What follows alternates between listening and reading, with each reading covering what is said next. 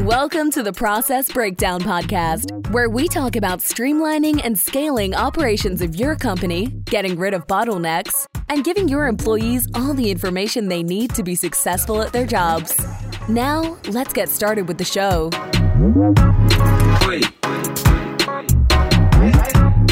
Dr. Jeremy Weiss here, host of the Process Breakdown Podcast, where we talk about streamlining and scaling operations of your company, getting rid of bottlenecks, and giving your staff everything they need to be successful at their job. Keith, I like to mention past guests before, I'm going to introduce Keith Westman of Otis in a second, but past guests, people could check out. We had David Allen of Getting Things Done, Michael Gerber of the E-Myth. I always mention those ones. There's Adi Clevitt talks about processes and systems. And there's so many more. So check out the podcast.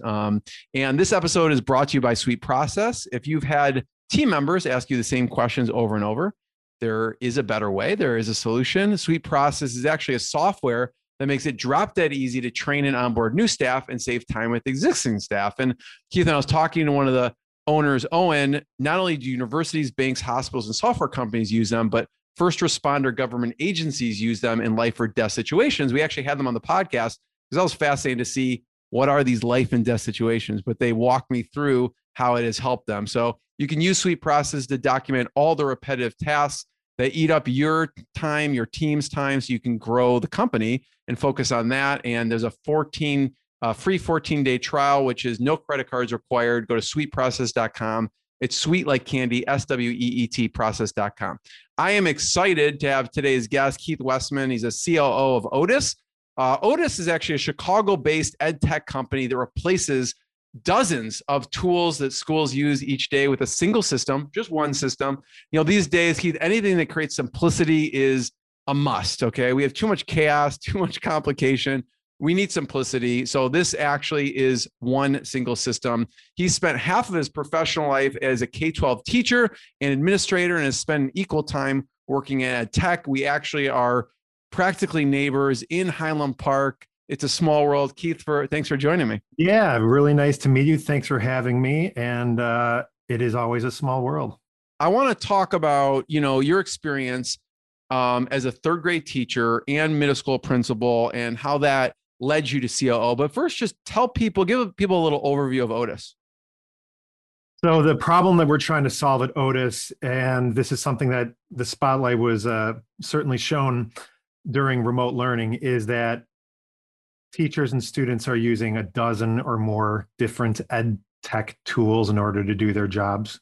They use one thing to grade, another thing to take attendance, something else to track behavior, another tool to,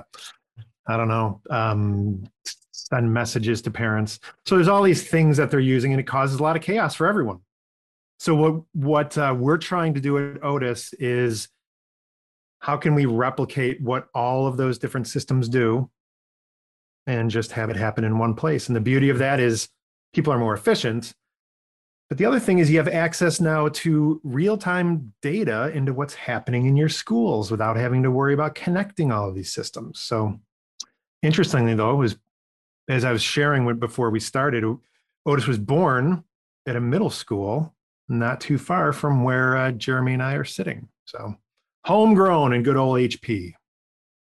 It kind of goes into probably some of the things you experienced as a third grade teacher and principal, but what was it, that initial inkling? Why did they create it in the classroom to begin with? What were the early on pain points that they were solving for? So they were awarded a grant by the District 112 Ed Foundation. This was back in 2012 or something, where that grant was going to pay for each student in their class to get their device. Now, all kids have devices given to them by school districts now pretty routinely, but back then it was novel. And so when they got these devices for each one of their kids, they assumed that kids were going to be super engaged in learning. They were going to be more efficient as teachers. Parents were going to have these wonderful insights into what was happening. And what they realized is half the class was literally spent logging into different things. Nothing was interconnected. The data gathered from all of these different platforms they were using never came together. So it was really impossible to see kids as holistic people. And so it was like, let's solve this problem. So similar to how the medical industry has a health medical, like a medical record, a digital medical record, there really is nothing like that in education. And so that's what we're trying to do. So there's a lot of COOs that listen, and they love hearing about what other COOs are doing. What were some of the experiences? Think back, we could maybe separate out third grade teacher, middle school principal, because I'm sure those are very different things that you were doing. Very what different. About the third grade teacher part do you think helps you as a COO or taught you about being a better COO? I think the most important thing that it taught me is that other people do not share my personal background and experiences and opinions and beliefs and ways of doing things. What do you mean by that? Well, here's what I mean by that. Yeah. When you're a classroom, I'm a Caucasian male, I only speak English. All right. Here I am, a third grade teacher where most of the students don't look like me. And actually, most students don't look like one another, just a very diverse student population. We were doing a lesson on math, in math, and some story problem. But I use the analogy of building an ice cream sundae. Okay. Because to me, everyone knows what an ice cream sundae is. Everyone has gone through the process of building one. And so as I'm talking, I see that the interest and engagement in my kids' faces is slowly leaving their body. And I asked them, I said, how many in here have built an ice cream sundae? 0 hands went up. And as a young guy, that was my first time that I realized the life experience that these people are coming to me with each day are not the same as mine. And I didn't realize that. I thought that people just lived like I do.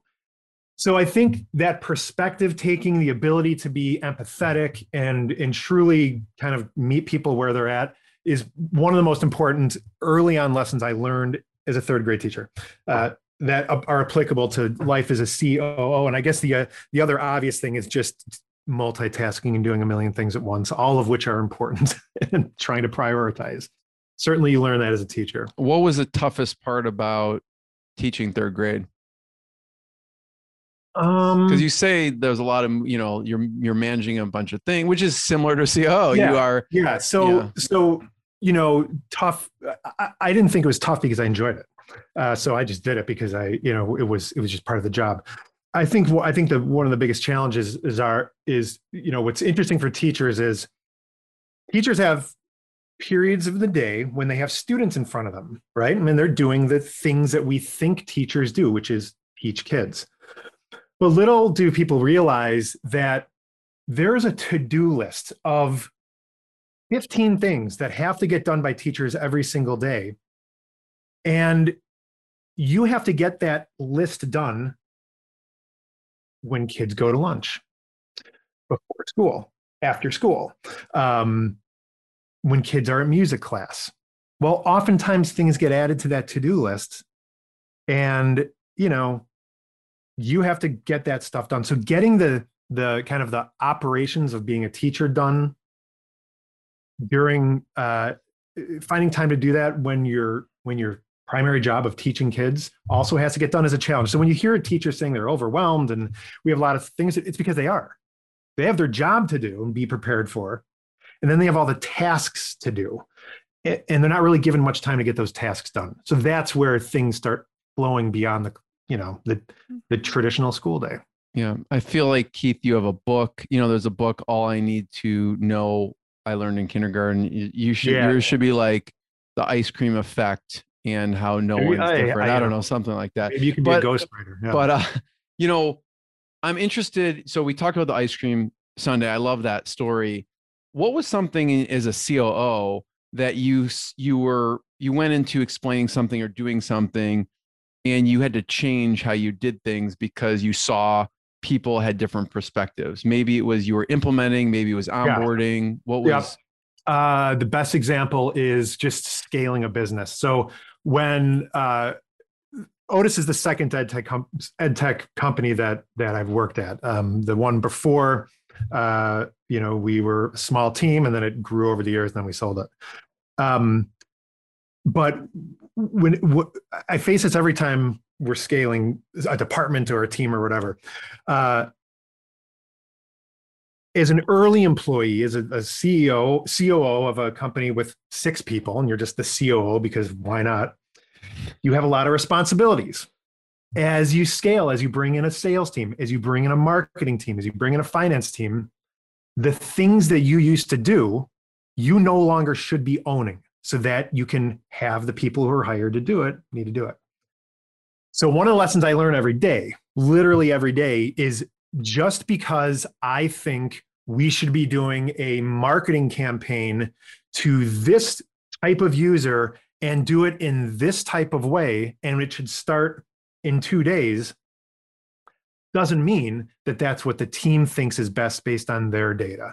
So for me, the ability to slow down and listen to other perspectives and have my mind changed based on their view of the situation is very similar to me reading the room of 3rd graders who are not on my same page and having my mind change, saying, I got to do something differently in order to keep going in the right direction. So those are examples. And those happen again every day where it's like, I say, hey, let's do this because of whatever. And I've really had to make a concerted effort to just listen and stop talking. My wife's grandpa gave me probably the best piece of advice I ever heard, and it was never miss an opportunity to keep your mouth shut. I like that one. He's a Harvard law grad, and that's what he shared. But again, it's all the idea of listening and perspective taking, I think. I love it. Tell me about how you navigate that as a leader. So let's say this marketing campaign, you're like, we need to launch this in 2 days. The data from the marketing team says something different. Walk me through. Do you have like an all hands meeting? How do you navigate that? So, it's great. So what I would do is I would pull a team together and I would say, so here's what I'm not going to focus on the what we need to do. Let me focus on why we need to do this. So here's why. What we know is that a law changed in Idaho. They've passed a bill that will literally fund the purchase of a software like Otis. So that's, if we can make that known and get Otis top of mind to people in Idaho, that's a good thing for us. If I can tell them what has happened, that is like the why we need to do this. And then if I can say, now you do the what, you worry about if it's Twitter, Facebook, email, cold calls, I don't care. That's what I'll try to do. That's what I hope to do. So if I can focus on the why and let the team be responsible for the what, usually that's what I did in this case. It's like, you know what? I don't need to come at you with the what to do. Let me tell you why we need to do it, and you figure out the what. Yeah, you focus on the why, and then when you're focusing on the why, you are demonstrating why there's an urgency and why we need to do it in 2 days. And they may go, well, we can get the emails done in 2 days, but if we're going to do this direct mail campaign, that's going to take 3 weeks. You're like, cool, release the email. So they'll figure out the what and basically come up with the solutions, but you're giving them kind of the background so that they know why this is of urgency. Yeah, and the autonomy to make their own decisions. And that's what really everyone wants. Everyone wants to control their own destiny at work and in life, but especially at work. And that's one way to do it. So I want to go back to the evolution of the COO, which is when you were at the company and you scaled up, because there may be people listening right now like, that sounds amazing, Keith. I want to scale up my company. So I'm wondering your role as a COO, let's go back to that 6-person company. Yeah. What are some of the team members or departments that you started to bring on to remove yourself from different functions at that point? When I first got to Otis, small team, the co-founder, one of the co-founders and me were so he was still working full time as a teacher. So I was doing the prospecting of sales, the doing sales demos, closing sales, and when we'd make those sales, onboarding new clients, supporting new clients, sending out invoices. Doing the market, just doing all of like the business operations type stuff, not any of the development. So as we started growing, we started just slowly transitioning one of those responsibilities to another person. So now we have someone that's going to do the training and the ongoing support. And then as we grew, then now that person's going to have more people that are going to do the training. What was the order, Keith? I'm wondering, because you are a very systems oriented. So I'm wondering what you decided to choose to get off your plate first. First was client services, onboarding and training of clients. Second was sales. Third was marketing. And then finally was finance operation, like the accounting and finance of the company. Because I imagine you were feeling that you were doing whatever you felt was the most important thing at that moment to do, and handing out the other things that, okay, I should be focusing on. Okay, I get off the training, but these three things are the most important. Then these two things, then these one thing. So now, what to you is the most important function for you now that you have these people and systems in place? Yeah, that's a great question. So now I pretty much live and die by the data that those teams generate. So looking at our satisfaction ratings and client services, looking at our sales pipeline, looking at how frequently we're contacting existing clients, looking at how our marketing campaigns are doing, so that based on what the data says, I can turn my attention towards where I think I can be helpful. So, hey, this looks like it's working. How do we do more of this? This looks like it's not working. How do we stop doing more of that? So for me, that's really where I try to spend my time. Yeah, I get it. You go in there and whatever needs attention, whatever needs troubleshooting, you go in and you help. I'm wondering, what's the meeting frequency look like? Because I'm imagining there's a lot of data, especially with the business you have, and you probably have to consume a lot of data to make decisions. What is the meeting frequency with the leadership team or other people at the company look like? We do a weekly leadership team meeting so I oversee the business operations side of the house, and then one of the co-founders oversees the delivery team. So that's like the product development, the engineering, the UI, QA, stuff like that. So I meet with the leadership team from my side of the house once a week. And the way we do it is like, just put everything that you want to say in an email. We get together at 10 o'clock on Tuesdays. We all read the list, and then we ask questions. So we try to make it very efficient. Like, don't read the email, put it in a Google Doc. We're going to read it and ask questions. We do that once a week. And then I'll have one-on-ones with people that I manage. So like the leaders of each of those teams every week. And then we just, touch base throughout the week as needed. I love it. I hate meetings. I should say that I hate meetings. That's really where that comes from. I hate just sitting to meet. So right, it's like if it's a productive meeting, it's great. Awesome. Yep. Yeah. Middle school principal. So third grade teacher. Yep. Now you transition to middle school principal. What's a story that sticks out? I don't know if you can top the ice cream sundae story. Honestly, that was a great story. As a middle school principal, and what you learned that you take as your role as COO.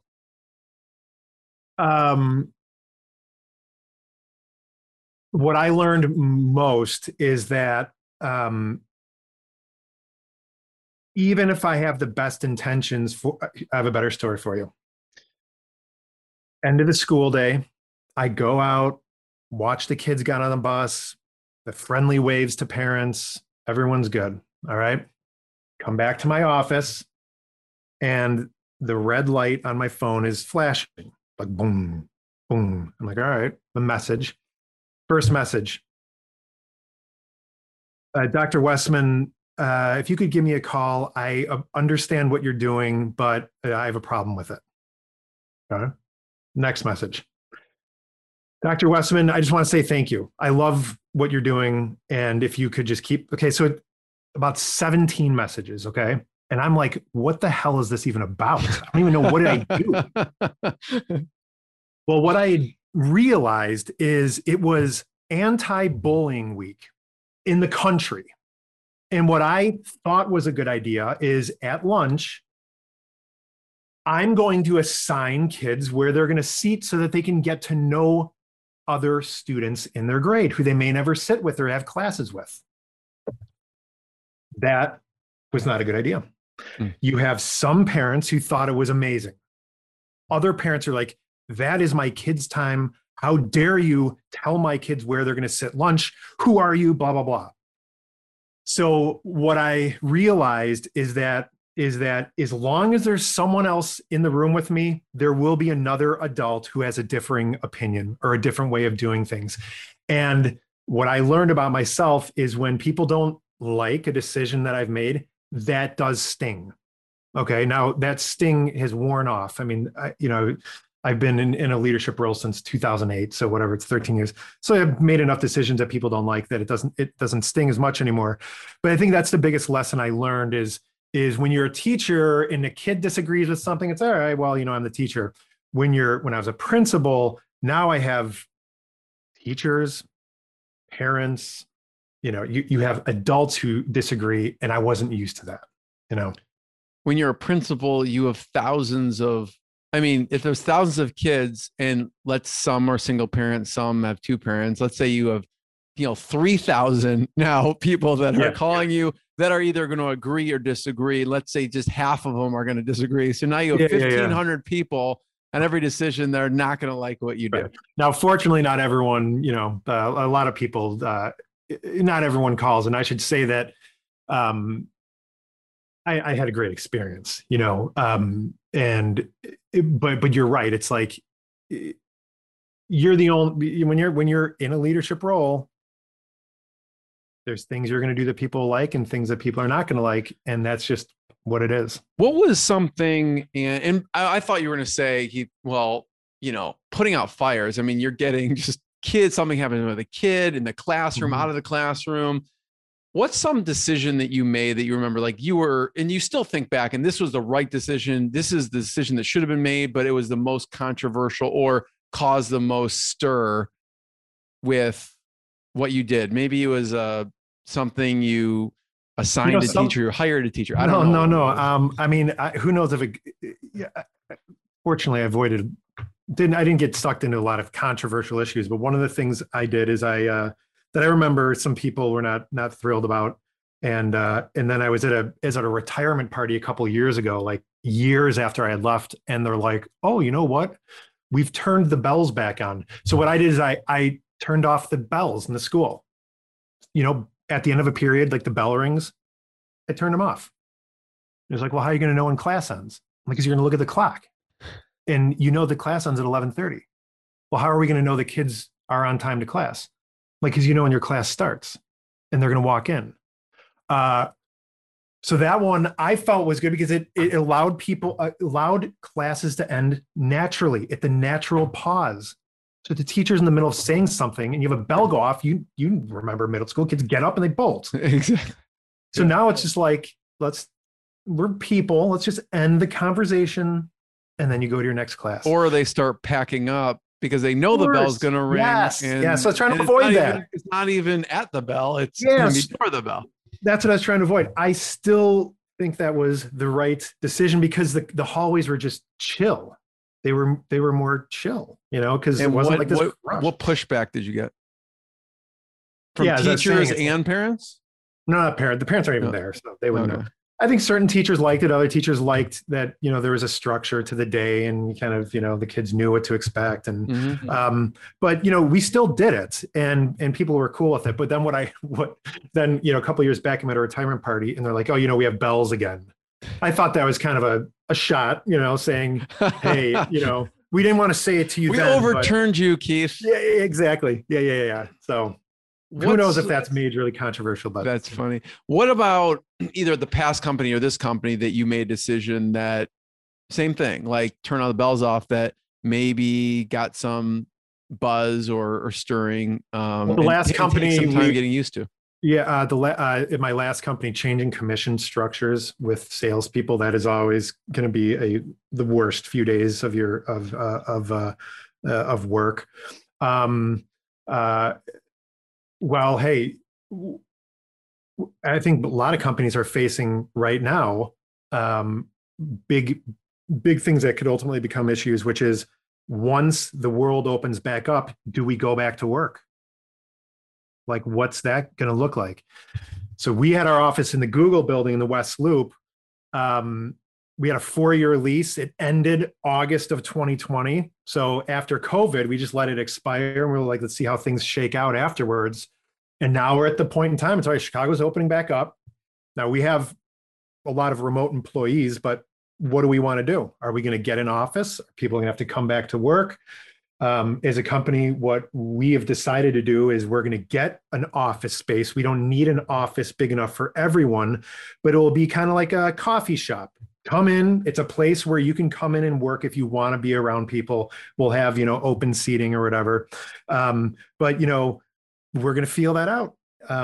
But, I could see where, there'll be some people who want people to come back every day, other people who don't want to come back. So I anticipate that'll be something that will be, that's the coming decisions that we'll be going through. Can you expand a little bit about the commission structure piece? How did you decide to structure the commission structure? Well, and you don't have to share details you're not comfortable sharing. I'm just curious. Oh, I don't care. Yeah. No, I don't care. My dogs are freaking out right now. So my daughter's probably walking. Oh no, she's not. I don't know what that is. What we were doing is we were paying. So we were a software as a service company, and the salespeople were not only making commissions on the first year of the sales, but also every renewal year, even though our client services and support team owned the relationship in those renewal years. And so we wanted to end that. So we're going to increase commission in the first year and then remove the commission in the subsequent years. That went over like a lead balloon, Yeah. Well, I mean, it sounded like you kind of factored some of it in by increasing it in the first year. So it still wasn't going to work out. I mean, assuming a salesperson was going to be at that company for a number of years, you start really making bank because they start adding up, But what we realized is we want to incent new sales. We want to incent the sales team on new sales and send client services team on retaining clients. Yeah. But hey, I was a principal. I had no idea what I was doing at the time. And that's what we did. What I'm saying? That we did a commission structure that made sense to me as someone who had never worked at a company before. So, there's a lot of factors in that, Keith, but what is the range now that you're experienced? If someone's like, I want to put a commission structure in place for salespeople and for client services, is there a percentage people should be thinking about when? I don't know. It just depends. I think it depends on like the size of contracts and things like that. Our average sale is like $25,000. For a school district, depending on their size. If I'm selling something where our average deal size is $500,000, a 1% commission would be pretty sweet. A 1% commission on a $25,000 sale would be terrible. So I think depending on deal size, you always want. I think more what you want to look at is, what is the annual on target earnings for a salesperson? Where do you want them to be for that industry? So, is it 200 grand? Is it 150 grand? Is it 500 grand? And then work backwards from there. Keith, first of all, thank you. I have one last question before we end this. And I want to just point people towards Otis. It's otus.com. If you are a school district, or if you are a principal, if you are a superintendent, you should check out Otis. Or if you are a parent and you're like, I just want to be communicated better, then mention this to your school.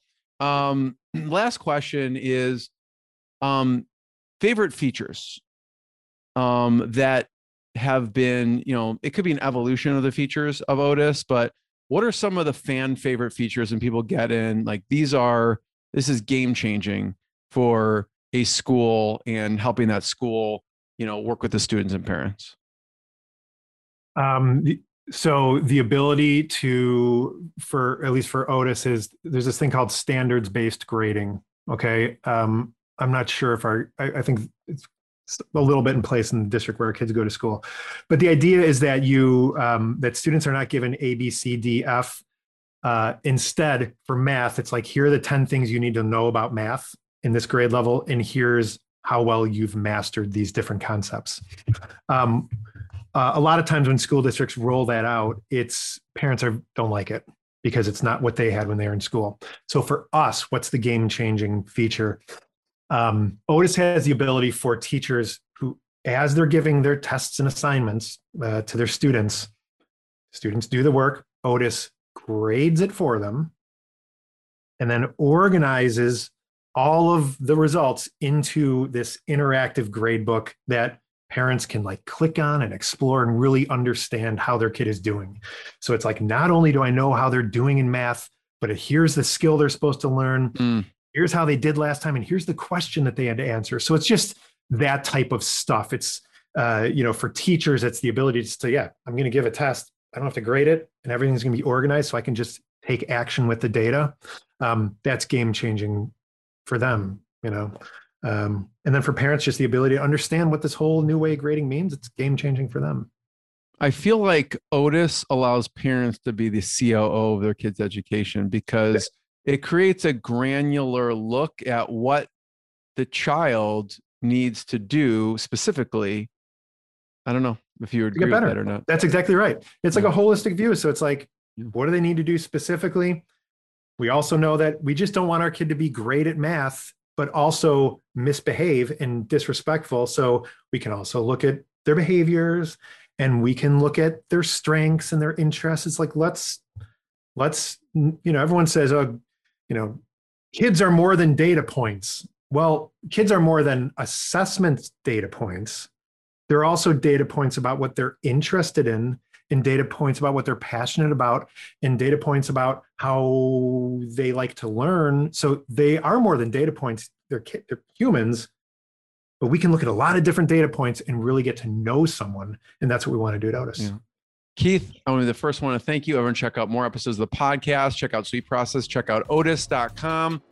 Thanks so much. Thank you, sir. Thanks for listening to the Process Breakdown Podcast. Before you go, quick question. Do you want a tool that makes it easy to document processes, procedures, and/or policies for your company so that your employees have all the information they need to be successful at their job? If yes, sign up for a free 14-day trial of Sweet Process. No credit card is required to sign up. Go to sweetprocess.com, sweet like candy, and process like process.com. Go now to sweetprocess.com and sign up for your risk-free 14-day trial. Hi, this is Owen, the CEO and co-founder here at Sweet Process. If you've enjoyed listening to this podcast interview, actually, you know what I want you to do? Go ahead and leave us a 5-star review on iTunes. That way we get more people aware of the good stuff that you get here on this podcast. Again, go on to iTunes and leave us a 5-star review. Looking forward to reading your review. Have a good day.